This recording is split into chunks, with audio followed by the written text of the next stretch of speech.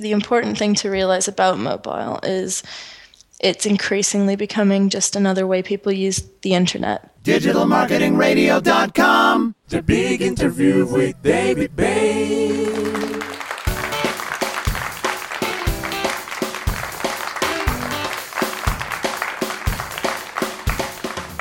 From an SEO perspective, how do you optimize your site for mobile?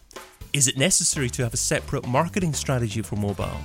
And how will developments in mobile technology impact digital marketing in general? Those are just three of the questions that I intend to ask my special guest today, Bridget Randolph. Bridget, welcome to DMR. Oh, thank you. It's good to be here. Well, thank you for joining me at this horrendous late hour. Well, Bridget is an online marketing consultant for digital agency Distilled.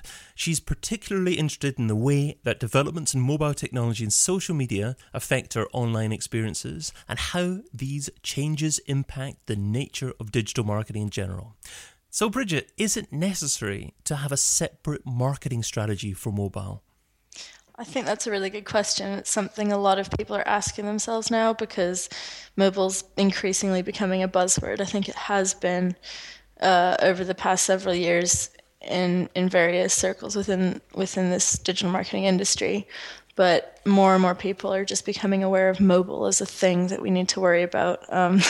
Sometimes it just feels like there are so many different things it can be hard to keep track. But basically, my short answer would be yes and no, which is a terrible answer. But I think the important thing to realize about mobile is it's increasingly becoming just another way people use the internet. And so for that reason, I don't like to separate the two things. I don't like to say, oh, you have your mobile strategy and you have your web strategy, because increasingly mobile is the web and the web is mobile. So I think you need a strategy that includes an awareness of what's going on with mobile technology and how people are using mobile devices, but which is nonetheless completely the same as your overall digital marketing strategy. And is that the same in terms of your brand and your buyer personas, or is it the same in terms of exactly the same website experience, but just perhaps a slightly smaller, more responsive version of your site? So I think the important thing to think about, the way I sort of think about mobile and mobile technology when it comes to marketing, is it's really almost like another browser, but there's a lot more of it. So just as you would need to optimize a site and make sure that it works in all the different common browsers, you're going to have to do the same for mobile devices, especially the most common of those, which obviously are things like iOS, which is iPhone, iPad, are huge. Android devices becoming bigger than ever, and obviously constantly new players as well.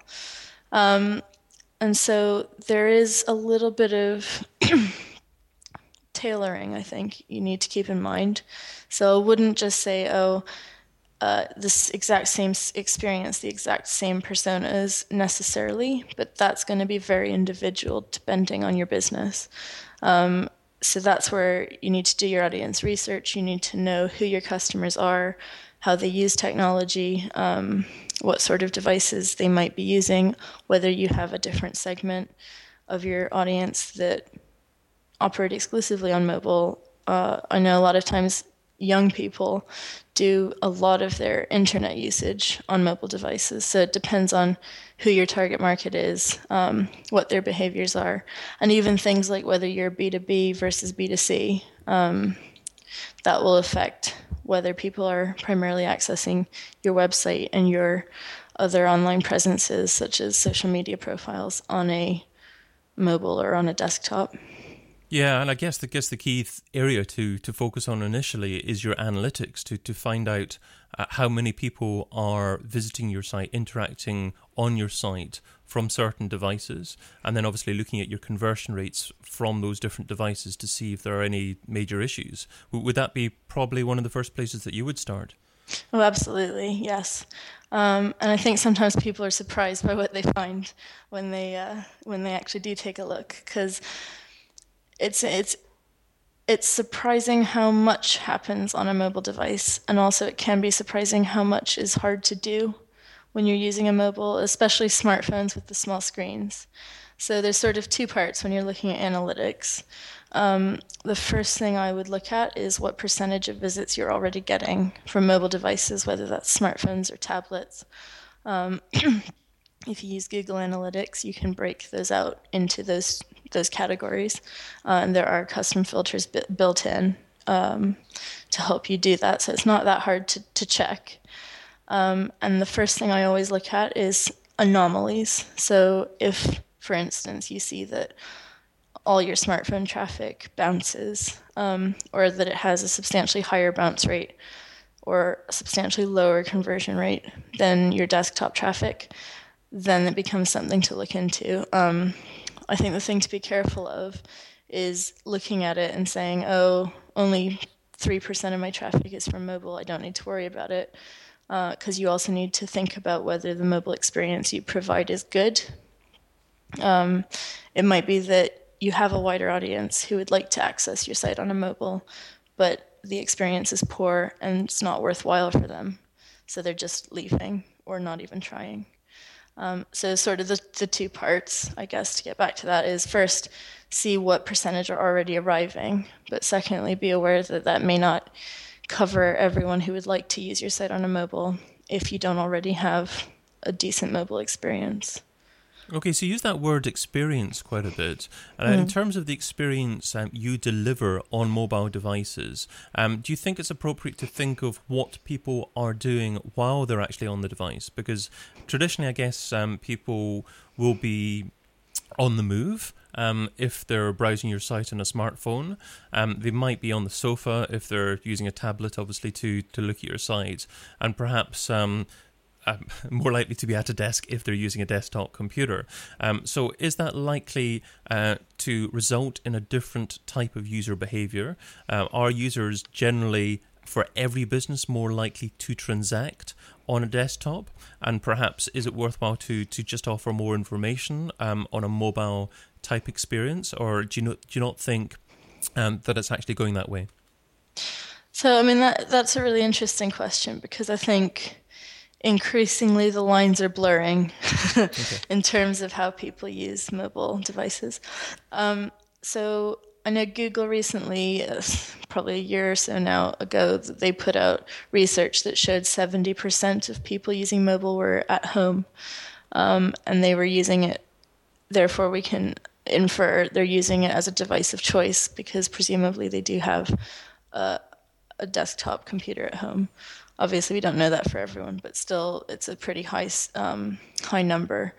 That said, you're absolutely right that a lot of people do use their smartphone when they're out and about, and this is where it's sort of an interesting one for mobile SEO, because local search becomes that much more important. People often do use their smartphones to look up things like opening hours on a store, or where the nearest coffee shop is, or that sort of thing. So if you have a small business, if you have a local business, making sure that you have a good mobile-friendly experience, and that could be as simple as making sure it's on social profiles, it's in Google Places. I can't remember what it's called now, but because they keep changing it. But the Google Business profile that allows you to show up in Google Maps and in that Google local search result.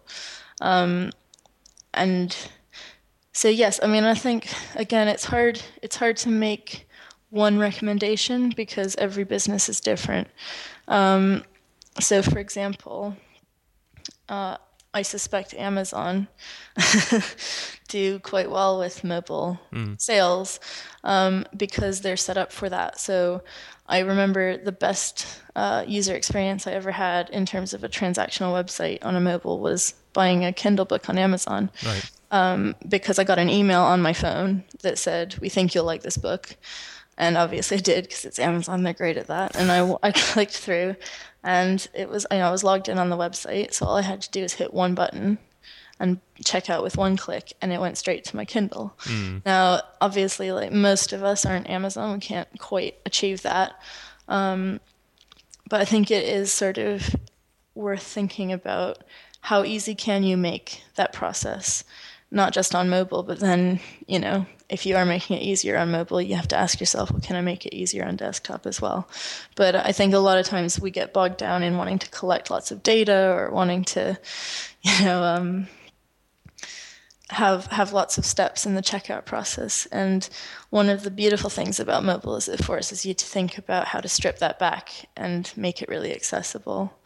That said, obviously, it may be the case for certain types of business, for certain types of product, that a mobile transaction isn't going to be the best option for someone. And in that case, what you should focus on your mobile site or the mobile version of your site is going to be micro-conversions. So that could be things like, give us your email address and we'll save your basket, or we'll send you a quote. Or it could be something like getting a social follow or a social share rather than actually checking out.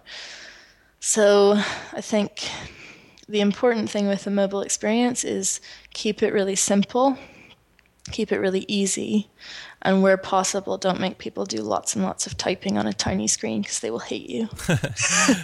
And also don't assume necessarily that your customers don't want to transact fully with you on a mobile site, because as you say, things are changing quickly, and you may be able to pick up a lot more business as long as you make that experience a nice one, like Amazon has managed to do.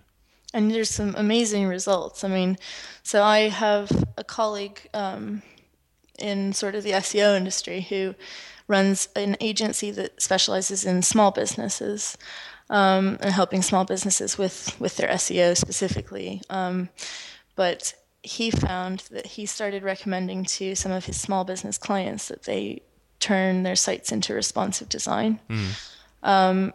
And they had some tremendous results. I think he had one case study where it was this business that it made like, I want to say like tutus or something for little girls.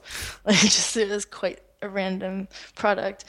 But they had a lot of traction on Facebook, and they used to run these flash sales on Facebook. And what they found is after they changed over to the responsive design, the conversions from the next flash sale that they had just went through the roof, because suddenly people were coming from Facebook, where 80% of Facebook daily users are using it on a mobile. People coming through from Facebook, and suddenly instead of getting an old school, really difficult normal desktop design where they had to pinch and zoom and figure stuff out, they had an easy, responsive experience, and they were able to make the purchase on the mobile. And that had a tremendous impact on their business. So yes, I've lost my train of thought, but it was an interesting story. Yes, no, absolutely. I mean, I was going to ask you another question in relation to SEO, and that really covered that as well, because 3 years ago or so, companies were using mobile-specific sites, and there was a challenge with SEO regarding that, of course, because you had different URLs then for each page. But now you've got responsive design, you've got the ability to, through CSS, deliver slightly different versions visually of a web page, but keeping the same URL. So is there any instances where having a mobile-specific site is still appropriate, or do you think responsive design wins in every scenario nowadays? Again, I'm going to use the answer, it depends. But so to me, there's sort of 3 different approaches you can take. And if that's something that, as a listener, someone is struggling with, I encourage you to go to the Distilled website, because we have something called Best Practice Guide to Building a Mobile-Friendly Website, and that has a flowchart sort of thing that can help you figure out what you should be doing in terms of your approach. As a rule, I'm not a fan of the separate mobile site for the reason you've just said, which is it's basically, in effect, you've got now 2 websites that you have to keep up. It's not the end of the world. It's, there are ways to make sure that it is Google friendly and search engine friendly. Again, if that's something people are interested in, I have written a blog post on Moz about that. So I'd probably just send people there, because that's quite comprehensive, but the short version is that you're going to need to do all the same things you'd do for a desktop site, and then you're also going to need to add little tags that just map for the crawlers that say this is the mobile version of this desktop page across your site wherever there's a one-to-one correspondence. The reason people often find that they have a separate mobile site, often, I would say it's a legacy thing. Right. So it'll usually be big companies who've got some really old school setup with their desktop website, and it's not easy for them to redesign the whole thing to be responsive. So the easiest, most cost-effective approach is to do a separate mobile site. And in those cases, there's not anything wrong with it apart from just you need to be on top of it. For most small businesses, especially like sort of local businesses, responsive is very much likely to be the best approach because it's fairly inexpensive. If you use a CMS like WordPress, there are loads of responsive templates that you can buy quite cheaply to make sure that it works. So it's not as difficult, I think, to maintain. And you know that all the information is there regardless of the device. You're not going to accidentally leave out a few pages or it's a bit easier, I think, as the person running the website. Absolutely. And you mentioned a few resources there as well. If you want to possibly just email me afterwards, I'll include links to them underneath the post where this is published. Sure, yeah, that would be good. Yeah, I mean, it's something that loads of people struggle with, understandably, because it is confusing. And as the technology changes so quickly as well, it's hard to keep up. So, well, I mean, one other thing that's massively impacted mobile and the use of mobile is initially Apple's App Store and other app stores as well. Do you think it's necessary or will be necessary for the majority of businesses to have an app of some form in the future? Or do you think it's not really as necessary as having a mobile site? Ooh, that's a big one. I feel like there's sort of divided opinions about apps. We're very much still in the early stages of it, really. So it's hard to know what that landscape will be in the next 5 to 10 years. It's definitely growing at a crazy rate, but I read some stat recently that was like 10% of all the App Store revenue comes through like 7 iPhone apps. Wow. Like out of 1 million. Literally 1 million. I'm not using that number as an exaggerate. Like that actually is the number of apps that are in the App Store. So again, I think at the moment, whether you should focus resource there is going to depend a lot on what your business is and how much resource you have and who your customers are, whether they use apps. So I think, is it a transactional app? Does it have some other purpose? I think I'm trying to remember, I'll see if I can remember the five things that you have to ask yourself. So it's does it entertain, or does it provide convenience, or does it do something that your website can't do? And I don't remember, there's 2 more but it's basically the point is, do you have a reason for building an app? Because right. A lot of times a company, app, it's another one of these buzzy words that sound really cool and people go, oh, we should have an app. But unless you know why you have an app, it's pointless. And especially at a small scale, it can be quite difficult to build any traction within the App Store. No, that's great. No, I mean, I think you've offered a lot of great advice there on mobile. So that was a challenging last question. So thanks for taking a good stab at it. But tell you what, let's segue into the second section of our discussion. So that focuses more on your thoughts in general on digital marketing, where it's been, where it's heading. So starting off with software I couldn't live without. What software do you currently use in your business that if someone took away from you, it would significantly impact your marketing success? So that's a good question because here at Distilled, being an agency, we work with so many different sorts of clients. So we have just an arsenal of tools that we use. I'd say like as an SEO, one of the big things that I rely on quite a lot with all my clients is being able to crawl the site and just see what's going on without having to do that manually, obviously, which can be impossible if there's thousands and thousands of URLs. And depending on how big that site is, there's a couple tools I'll use. So I am a big fan of Screaming Frog, Right. which is a bit it's the more inexpensive option. It's quite good for handling smaller websites. When it gets to more enterprise level and you've got thousands and tens of thousands and hundreds of thousands of URLs that you need to get through, there is a tool called DeepCrawl that a lot of us use here. That's a bit more heavy duty, but also a bit pricier. So it's sort of worthwhile for a bigger company or an agency like us can make really good use of it. No, that's great. Those are two great pieces of software to offer as advice. But in terms of here's a slightly more challenging question. In terms of software you don't use, what's a piece of software that you don't use at the moment, but you've heard good things about and you've meant to try at some point in the near future?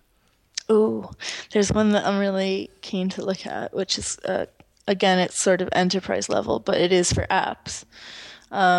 Called Swrve, which is spelt SWRVE. And what that is it's marketing automation, so stuff like notifications and stuff based on analytics. It sort of does all these things. It does analytics in your app and then segmentation, and then based on that, it can also sort of set up experiments and A/B tests and basically optimize for your different segments. So it's quite heavy duty, and a bit on the pricey side. So I have to come up with a good business case to get a shot at playing with it. But it looks amazing for that. Well, I'm sure it'll be interesting to have a look at. So I'll make sure there's links to all these software recommendations that you've made just within the post itself. So if you're a listener listening to this looking for the post, just search for Bridget in the search bar, and I'm sure you'll be able to find it and find these links that you're looking for. But let's move on to... I wish I would have. I'd like you to look back on the very first day that you're involved in trying to market a business online. What didn't you do so well? What do you wish that you would have done differently? Oh, it's still one that I struggle with. Prioritization of activities. So it's really hard because I get very excited about things, and so it's easy. It's really tempting for me and for a lot of my clients to see all these exciting new things coming out, or you read a blog post, or you go to a conference, you get really excited about some new idea, and you want to try everything. And the one thing that I need to get better at, everyone needs to get better at, is being able to understand where all those things fit into your strategy, and how, therefore, you need to prioritize your time, your resource, your budget, to get the most out of that. And do the thing that you don't want to do, but you know it's got to be done. Yeah, that's true. There's a good book about that called Eat That Frog by Brian Tracy. I'm not sure if you've heard of that. Yep, I've read that. Doesn't sound very nice, but it's useful. So moving on to... the this or that round. So this is the quick response round. 10 quick questions. Try not to think about the answer too much. I'm just looking for your gut reaction. So ready to go on this one? Yep. Email or Twitter? Email. Audio or video? Audio. Affiliates or display advertising? Display. Facebook or Google+? Facebook. Online press releases or one-on-one relations? One-on-one relations. Paid search or SEO? I have to say SEO. You don't have to say anything, but... I have to. Email contact form or telephone number? Both. Website or app? Website. Social subscriber or email subscriber? Email. And local marketing or global marketing? Depends on your business, though. I'm going But to say local. you get a cheer because there's just one both there. But there was also a laugh when you said Facebook rather than Google Plus. Why was that? I don't know. Because I love Facebook. I use it all the time, just as a user. And there's so much you can do with it, and I haven't delved as far into G Plus. I know there's lots of good stuff you can do with that too, But from a usability or user perspective, that's the one you go for. It depends on the client as well. Oh, absolutely. I mean, it depends where your audience is. That's the biggest question. That's what a lot of people struggle with. It's just they want to do everything, but you'll get much better results if you understand who you're speaking to and where they spend time. The $10,000 question. If I was to give you $10,000 and you had to spend it over the next few days on a single thing to grow your business, what would you spend it on and how would you measure success? Okay, so I saw this one on the list. And I wasn't sure because I feel like as a consultant for an agency, are we talking about to grow distilled or for one of my clients? Because it feels like it's very different depending on what your business goals are. I kind of like to leave it open just to not trap people, but mean that it can go in any direction. So feel free to take either example. I'm just sort of thinking, if a client came to me and they said, we've got $10,000 and we can spend it, but we have to spend it over the next few days, huh? That's the deal? Yeah. Okay. So there's sort of two different ways I would look at probably, and it would depend on what their biggest priority was. If it was something around brand awareness, I would look into whether we could use it to do something more PR based. So maybe a sponsorship, a partnership with some big influencers, something to really get their name out there. Maybe even some sponsored content on a publishing site, which can be quite pricey. If they were more focused on, actually, we need to grow revenue quickly, we need to get conversions, then I'd throw it into paid search. Yeah. Or some other sort of paid, like sponsored social or wherever the audience is. But if it's search, paid search. So, I mean, it's certainly the easiest one to measure in terms of demonstrating value directly from that specific piece of marketing. But if you were to do this sponsored activity that you mentioned beforehand, and you had a bit more in terms of period of time to measure its value, what kind of metrics would you use to try and demonstrate its value to a client? Brand awareness is always terrible. I know. to measure. Sort of as an example of something we've done recently, we recently helped a client run a photo competition on Twitter, which I think, that was a smaller budget. But it's a similar principle. So we partnered with some bloggers to help promote the competition. And we did some sponsored advertising around the competition. And the metrics we used to measure that, because brand awareness was one of the main goals of that, we looked at things like increased social following as not just numbers, but compared to their normal rate of increasing following. So, for instance, if on average over the course of a month they get an extra 100 followers, it would have to be significantly more than that to prove impact. We looked at traffic driven from the blog posts about the competition, and also from Twitter during the period the competition was running. And I think we tried to make sure we had a remarketing tag on the page so that we could capture new visitors who were coming to the site into a list from that campaign, which is it is a measurement. It's also hopefully starting us a list that we can then use to promote further. And obviously we have the metrics from the paid social promotion. And also the landing page had the option of an email sign up. So the way we ran the competition, you could enter once a week for 4 weeks. So we had a call to action on the landing page that said if you want to be reminded each week to sign up, to to submit another entry, give us your email address and we'll email you every Monday to remind you. And we collected a good amount. It was for what we had hoped for. I think we were hoping for like 35 to 45 signups, and I think we got around 40. So it's not a huge amount. It was a small campaign, but that was another one of the metrics we were looking at. I think you've offered a lot of great tips there. There's a couple of thoughts in relation to that. First of all, just because something can't be measured, it doesn't mean it's not an effective marketing activity. There are some activities that are more challenging to measure, but it doesn't mean that you shouldn't be doing them.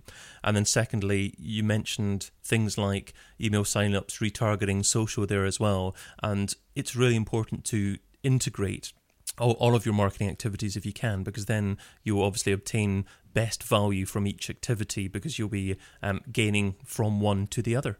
Yes, absolutely, especially if you don't have a huge budget. That's my tip. Maximize the spend. My number one takeaway. So that was a great tip, yeah. But do you think you can offer one more? Because you've offered a lot of great advice in our conversation, obviously. But can you possibly offer our number one takeaway? You know, the number one most important step that our listeners need to take away and implement in their own businesses.